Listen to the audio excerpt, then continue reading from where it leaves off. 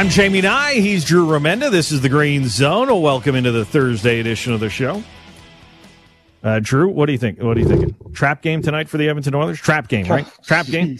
You love the term trap game, Drew. I know trap you do. Game and a trap game and statement game are the two I really love. 14-game win streak against the league's worst Chicago Blackhawks. Trap game. Trap game. Trapped them into what? Oh, some of the things we say on the National Hockey League is just, I don't know who comes up with it, but we all just think it's part of the vernacular and let's go with it. It's terrible. Well, we're going to take you to Salt Lake City, Utah, maybe home of the 33rd franchise in the National Hockey League after the news that came down yesterday that the NHL is listening. And why wouldn't you listen for potentially $700 million or so, as the owner of the Utah Jazz, Ryan Smith, is very forward in his desire to bring an NHL team to Utah. And Andy Larsen joining us from the Salt Lake City Tribune, who is the beat writer for the Utah Jazz and maybe soon need to learn a little bit more vernacular from NHL, like trap games, etc. Don't say that. Andy, thanks for joining us this afternoon. Yeah, thanks for having me. Okay, tell us more about Jazz owner Ryan Smith and his passion to bring the NHL to Utah.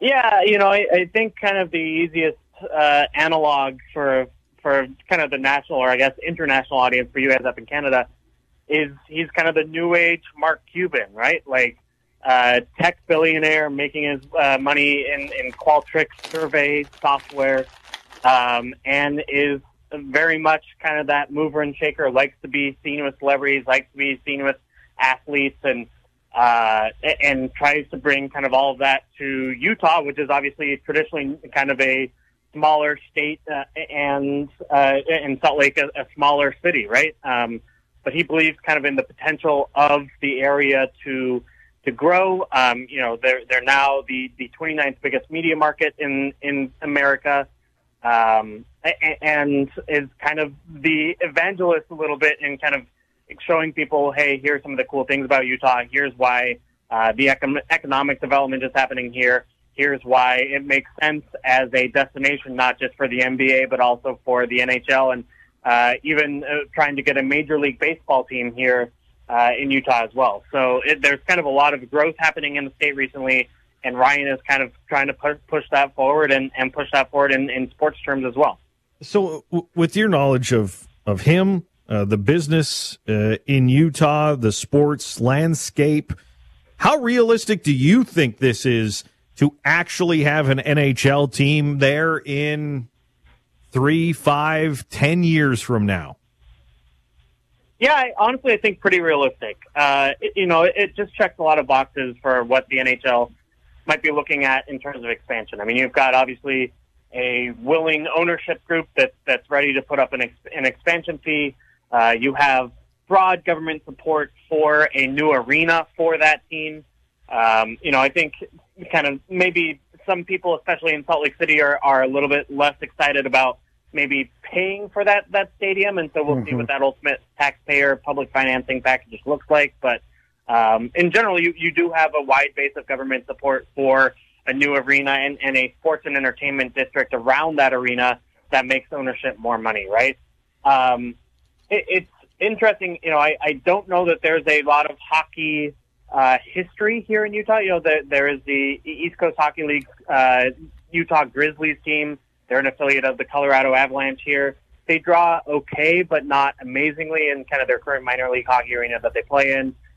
There are, obviously kind of the smallish hockey leagues here as well, just rec leagues as well, but it's never really been a hotbed of hockey by any means. There's only one NHL player based or from Utah right now. That's Trevor Lewis, and obviously he's near the end of his career. So it's kind of an interesting time to bring hockey in, and while it kind of accomplishes their goals, and it does seem like a pretty likely scenario, kind of given the feedback that we're hearing from Jazz ownership, from Ryan Smith, and frankly, that NHL statement yesterday was so positive. from Gary Bettman in the league that you do kind of feel like, hey, these conversations have been going on for a long enough time, and the tea leaves are as positive as they are, that it does feel like this probably gets done. So when we're looking at Utah, they did have the IHL team, the Utah Grizzlies. I think they moved from Denver, if I remember correctly. I coached in the IHL during that time. Remember going to Salt Lake, always had a great crowd. And that year, I think they won the championship, if I remember correctly. There was the Salt Lake Eagles way back. When you look at Salt Lake's population as far as the demographics go, are the demographics there, do you think, for that new fan that everybody's looking for? From, we want that 18 to 35 age group that is interested in the game. Yeah, I think from that point of view, yes. Utah is the youngest state in the nation. On a percentage basis, you look at, the under 18 group and then that second oldest group, like you say, kind of that millennials, 18 through 34, is the second biggest group in Utah. We are the youngest state in the nation. And I think that's appealing for the NHL, appealing for Gary Bettman, appealing for those marketers, right? I think it's definitely part of it. Like you said, there is kind of that hockey history. The Grizzlies were an IHL team, and then they decided to move to the ECHL about a decade ago, if I'm remembering right. It's funny, my dad actually worked at the Salt Palace for the Salt Lake Golden Eagles, and so has fond memories of that franchise before they moved away. But, and those games, you're right, were really heavily supported, and I think hockey was a big player then in a way that, the Grizzlies move hasn't quite satisfied in this kind of same way. But, that being said, like you say, it's kind of the demographics line up where Utah's one of the fastest growing states in the nation. Utah's one of the youngest growing, is the youngest state in the nation. Utah's kind of tech scene is really is developing and is, so you have kind of this economic base of companies that are likely going to sponsor the team. And so I think the financial picture does work out. From a population size point of view, you're talking about, the 29th, 30th biggest market in the U.S. It's kind of right on the fringes there, but it makes some sense, compared to some of the other candidates for a team. Obviously, you are competing with the Houstons, you are competing with the Atlantas, but it does feel like with kind of an Olympic heritage too, and that younger audience, maybe a more winter-focused audience, you have maybe a higher chance of success. What kind of sports town is Salt Lake? A really passionate one. I mean, I really do, and I encounter this in my work every day. Jazz fans, they're the only professional sports league in town right now, but they are incredibly passionate, right? They are as good of fans as it gets.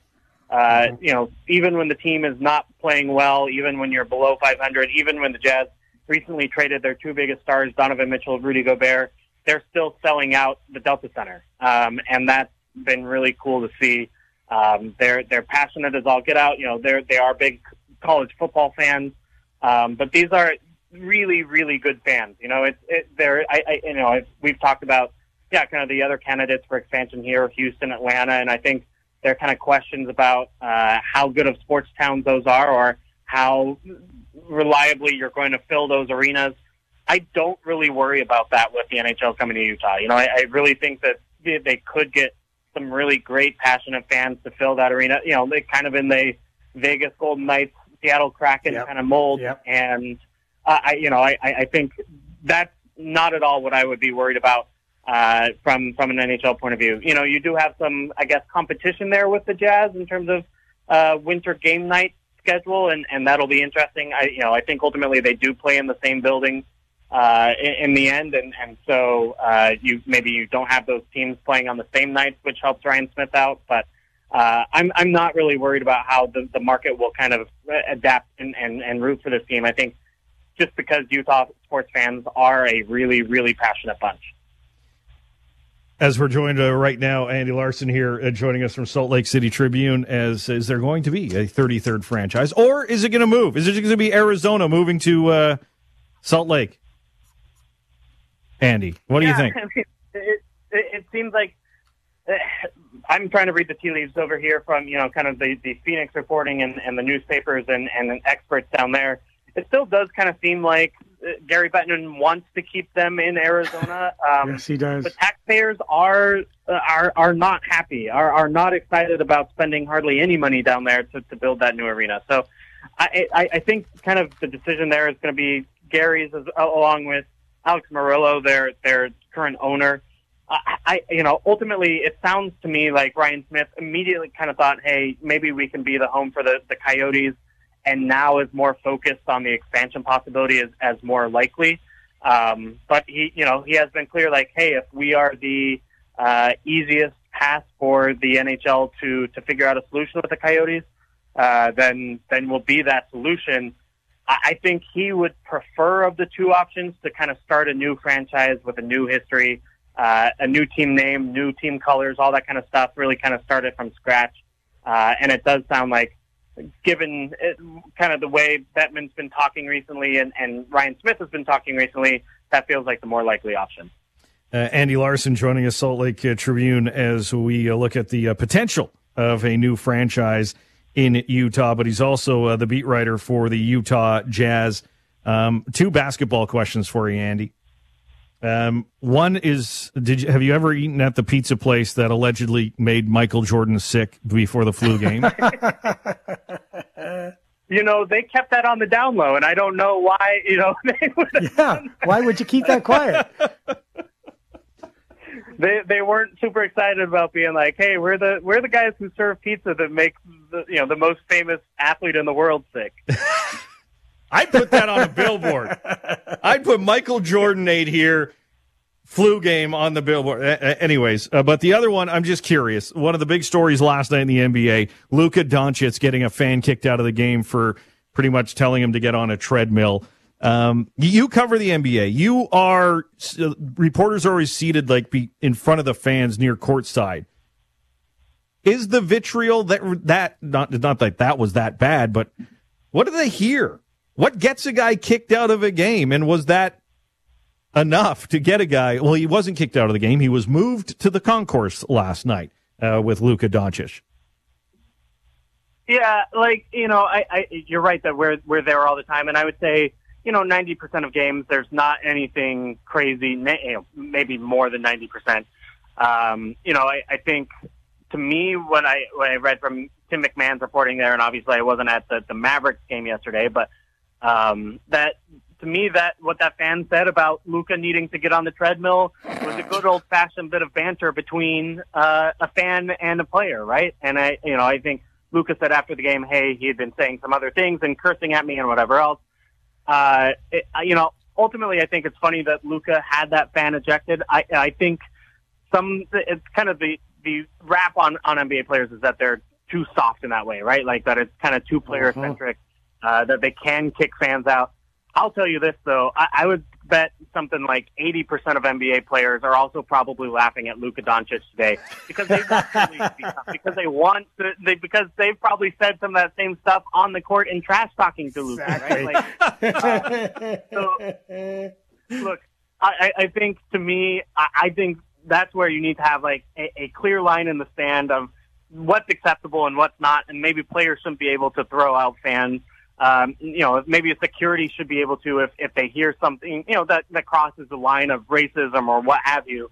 But to me, if a player just gets annoyed and gets under, a fan gets under a player's skin with some good comment like that, I think that's some of what's fun about sports, and I'd love to see that stay. Well, Andy, it's great chatting with you today, Andy. And maybe we'll have you back talking some Utah, whatever the name's going to be for the National Hockey League. Yeah, I'm curious what the name's going to be. The governor kind of shouted out the idea of Utah Yetis yesterday. No. Which is, no. It's got some.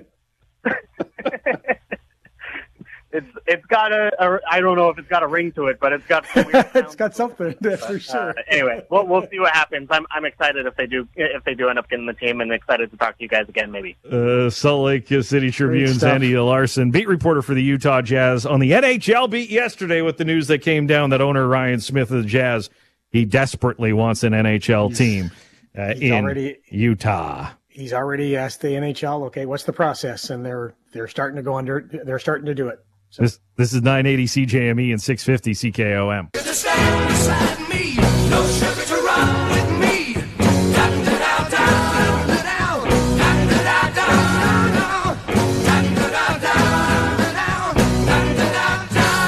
Jamie Niger, Amanda with the Air the Green Zone on this Thursday afternoon. Still coming up, we will go to football at 4. Britton Gray, his predictions on the NFC and AFC championship game, plus the news in Riderville today. Veteran offensive lineman Philip Blake will return, injured for much of last season because of a pectoral injury at the end of the last, near the end of his reps in the preseason game, and was out but he was a big free agent signing last year, and I'm sure will be a welcome return to that offensive line again for the Rough Riders. Their interior, I think, looks solid. Godber, Ferland, Blake. Now can the tackles stop the pass rush for the Saskatchewan Rough Riders? But right now we're going to talk some sports business. Breaking down the business of sports with Tom Mayenek. And we do so every Thursday with Tom Mayenek, the host of the Sport Market, heard every weekend here on CJME and CKOM. Tom, we have, I think we've been talking a little bit about streaming lately when it comes to sports and sports entertainment television. And it went up a notch this week. You have been talking about it on social media. The WWE, Monday Night Raw in the States, and everything, all WWE programming in Canada, moves to Netflix on a 10-year, $5 billion deal. How significant is this deal, and what impact could this have on more leagues seeing the money from streaming services? Well, first of all, it's eye-popping in terms of the volume and how many multiples of the previous rights all in that this thing contains with Netflix. We're talking obviously $5 billion US, about 6.7 billion Canadian dollars. It's interesting because it's almost as if it's the dream arrangement for WWE. That's how heavily Netflix has pursued them, because essentially Netflix has the opportunity to bow out early after 5 years, but on the other hand, they've got the opportunity to do another decade, which would be 20 years. And by that time, you're fully ingrained. You would never move all of it elsewhere. You might move some of it elsewhere in 20 years, but essentially that's building a heritage connection. It is definitely another one of these tipping points, and we're seeing it. It's almost like the last few weeks on the Green Zone. Each week we've talked about either the Peacock exclusive NFL wildcard streaming opportunity that wound up doing $23 million. In the first round 2 weeks ago. We're talking about the growth of Amazon Thursday Night Football, since they've had exclusive rights, not just streaming, but exclusive rights overall. And talking about the Bally's regional sports network deal, where Amazon Prime has now done an investment, done a package with them that will have some of the regional sports networks on Amazon Prime. And so no matter where you look, you've got streaming coming up in a big way, and it's been described by TKO, which is the holding company for both WWE and UFC, as the next step. And it certainly is a big step, and I can't even say how much activity it will generate. Not only at Amazon and at Netflix, but Hulu, other streaming platforms that are looking to sort of make their mark. Peacock, which used the NFL game to basically increase its subscription base by 10%. It went from 30 million to about 33 million. All these things are happening at the same time. And a year or two ago, we were still talking about streaming being about 1/10 the broadcast equivalent. That's changed in a big way. And WWE's comfort in going with Netflix here reflects that. So, bottom line for Netflix, is it just they believe they will make this back on subscriptions? or not knowing make this back, but make it back and more, or is it lead to more things for Netflix to go in a different direction as far as sports and sporting events or sports entertainment? I think a little bit of both, Drew. I think, first of all, they're not only going to have subscription growth here, they will share in revenues on pay-per-view because they'll be housed at Netflix. There'll be all those additional revenue opportunities, but I think they're looking to use this to create a sports division. I know we have design out there, and it has been successful in its own right. But I always thought that Netflix was going to be it was going to show an interest in sports, and it was only a matter of time. Well, here we are in 2024, and it's happening in a big way. But I do think the larger play is what they can do to drive audience in other sports. And I think that it makes sense for a UFC potential partnership coming down the road because of the relationship with TKO, the holding company that's being done. And once they've got that critical mass of sports, then you've essentially got everything from live sports to the documentaries to Drive to Survive, yada, yada, yada. And that will become a real big hook for Netflix moving forward, in my view.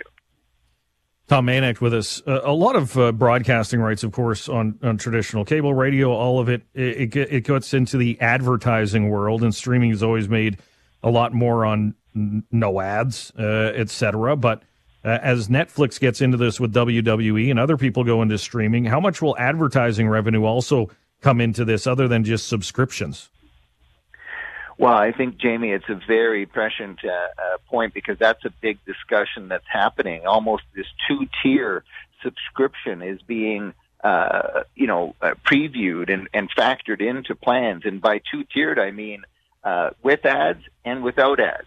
One entry-level price if you can put up with ads, another premium price if you want to avoid ads altogether. I think you're going to see that applied here, and I think you're going to see that, some innovation, experimentation around it, on the other platforms. For example, it was interesting that Peacock's wildcard game, the fourth quarter went commercial free, and that was an interesting experience for fans to sort of be walked through special interview and content segments where they'd normally have been taken for between 2 to 4 minutes of advertising.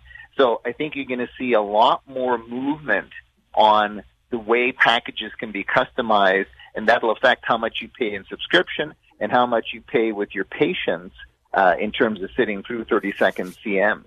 Or, of course, in that commercial-free game, a lot of shots of Taylor Swift sitting in the luxury box, which is a great segue into what my next question is going to be, Tom Manek. I asked Drew this. I like this question. I asked Drew this. Question.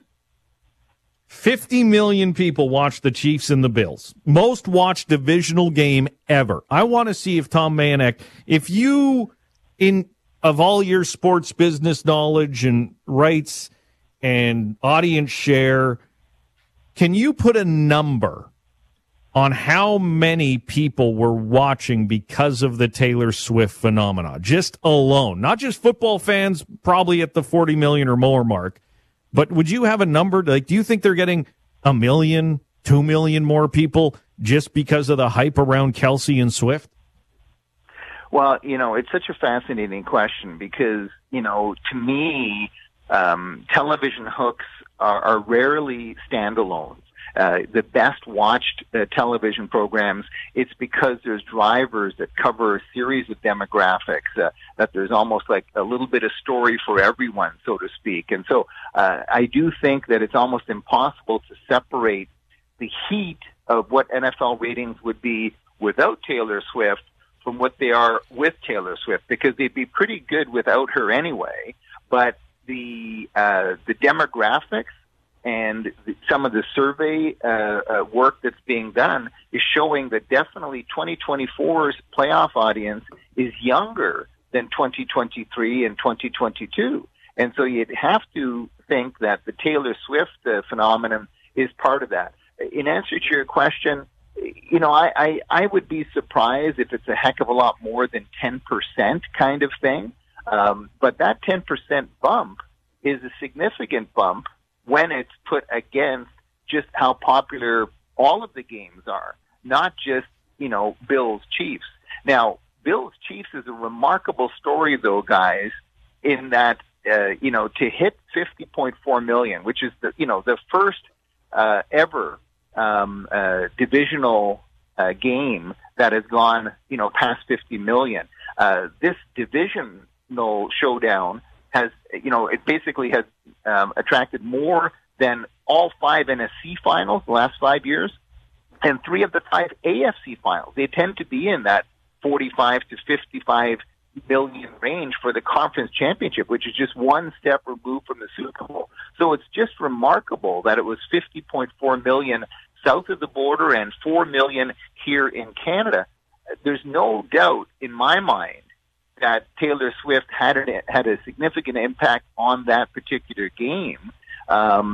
Because if you look at those markets of Buffalo and Kansas City, they're, bottom 7 markets in the National Football League. This is not a LA versus New York Giants kind of showdown, or even a Chicago market, playing against each other. So, I think you definitely have to nod yes, that it's a factor, and it might be even more of a factor than I'm suggesting, but I would be comfortable saying that there's probably 10% of the audience that is there for Taylor Swift first and for everything else second. Really? I thought it would be a little bit less than that. So I compared it to when the UFC had their big fight between Forrest Griffin and Stephon Bonner, and that one big fight that just sent the UFC on its trajectory. The ratings kept going up, not round by round, but basically minute by minute, because people were on the phone to each other, goes, "Are you watching this right now? Are you seeing what's going on?" And people would tune in. So the ratings went up. I thought Swifties, the people would tune in and want to see their idol, their hero, their god, that after they saw Taylor a couple times, they go, "Okay, enough. I'm not going to watch Kelsey and Mahomes and Josh Allen bang it out." Well, again, it's a great discussion. It's a great thing to spitball over. But here's why I'm suggesting the number is in that range. And maybe I could be pushed to go to 15 to 20%. You look at the numbers, okay? The American national audience, 50.4 million on CBS for that Bills Chiefs showdown, despite 2 really small markets, despite the fact that normally 50% of a regular season game and more than 33% of a playoff game comes from the 2 local markets themselves. Local markets are very, very important. There's something big at play here with Taylor Swift and the Chiefs, and I will tell you, it's more than Travis Kelce and Taylor Swift. Jason Kelce probably awesome. Some numbers himself, because that became a soap opera within a game, and soap operas drive TV numbers. But then you look at Detroit against Tampa Bay. That was the most watched NBC game in 30 years, 40.4 million. So that's 10 million less than a game in which Taylor Swift was featured. It was, again, open to discussion, but on both sides of the border, it certainly would be a factor. And guys, we've talked about this the last few years on the Green Zone. These numbers are generational. And over the course of this year, both the back half of the regular season and now the playoffs, the numbers have been so strong that if you buy the notion, and I do, that the more people listening to your story or watching your story at the beginning of the playoffs, the more will be there for the Super Bowl. We're tracking to a record Super Bowl number. And if it is Patrick Mahomes and the Kansas City Chiefs and Swifties Nation, I think it'll safely be the most watched Super Bowl of all time. Well, it'll be interesting to see. Of course, they got to get past Baltimore first. Tom, always appreciate your time. I know you'll be busy on the sport market this weekend here on 980 CJME and 650 CKO. Jamie Niger Remenda with you here on the Green Zone. We're following the falling dominoes in the National Football League when it comes to coaching vacancies. They're all filling up all of a sudden. Of course, Jim Harbaugh going to the L.A. Chargers. Dave Canales hired by the Carolina Panthers, former Tampa Bay assistant coach. Now, moments ago, Raheem Morris announced as the new head coach of the Atlanta Falcons. So there's 2 jobs left, Seattle and Washington. Are we going to see is Bill not going to get a job, Drew? Is Bill not going to be Bill Belichick? No, nobody wants Bill. I imagine he goes in and interviews the GM and the owner just as much as they interview him, and he would be particular about what he wants in order to join your organization. In fact, that's what people are writing down here all the time, that it's just as much Bill's choice as anybody else's. It'll be weird all of a sudden. We've mutually decided to part ways. Usually that means both parties have plans on what they're going to do next. Mm-hmm. Maybe that wasn't the case for Bill Belichick.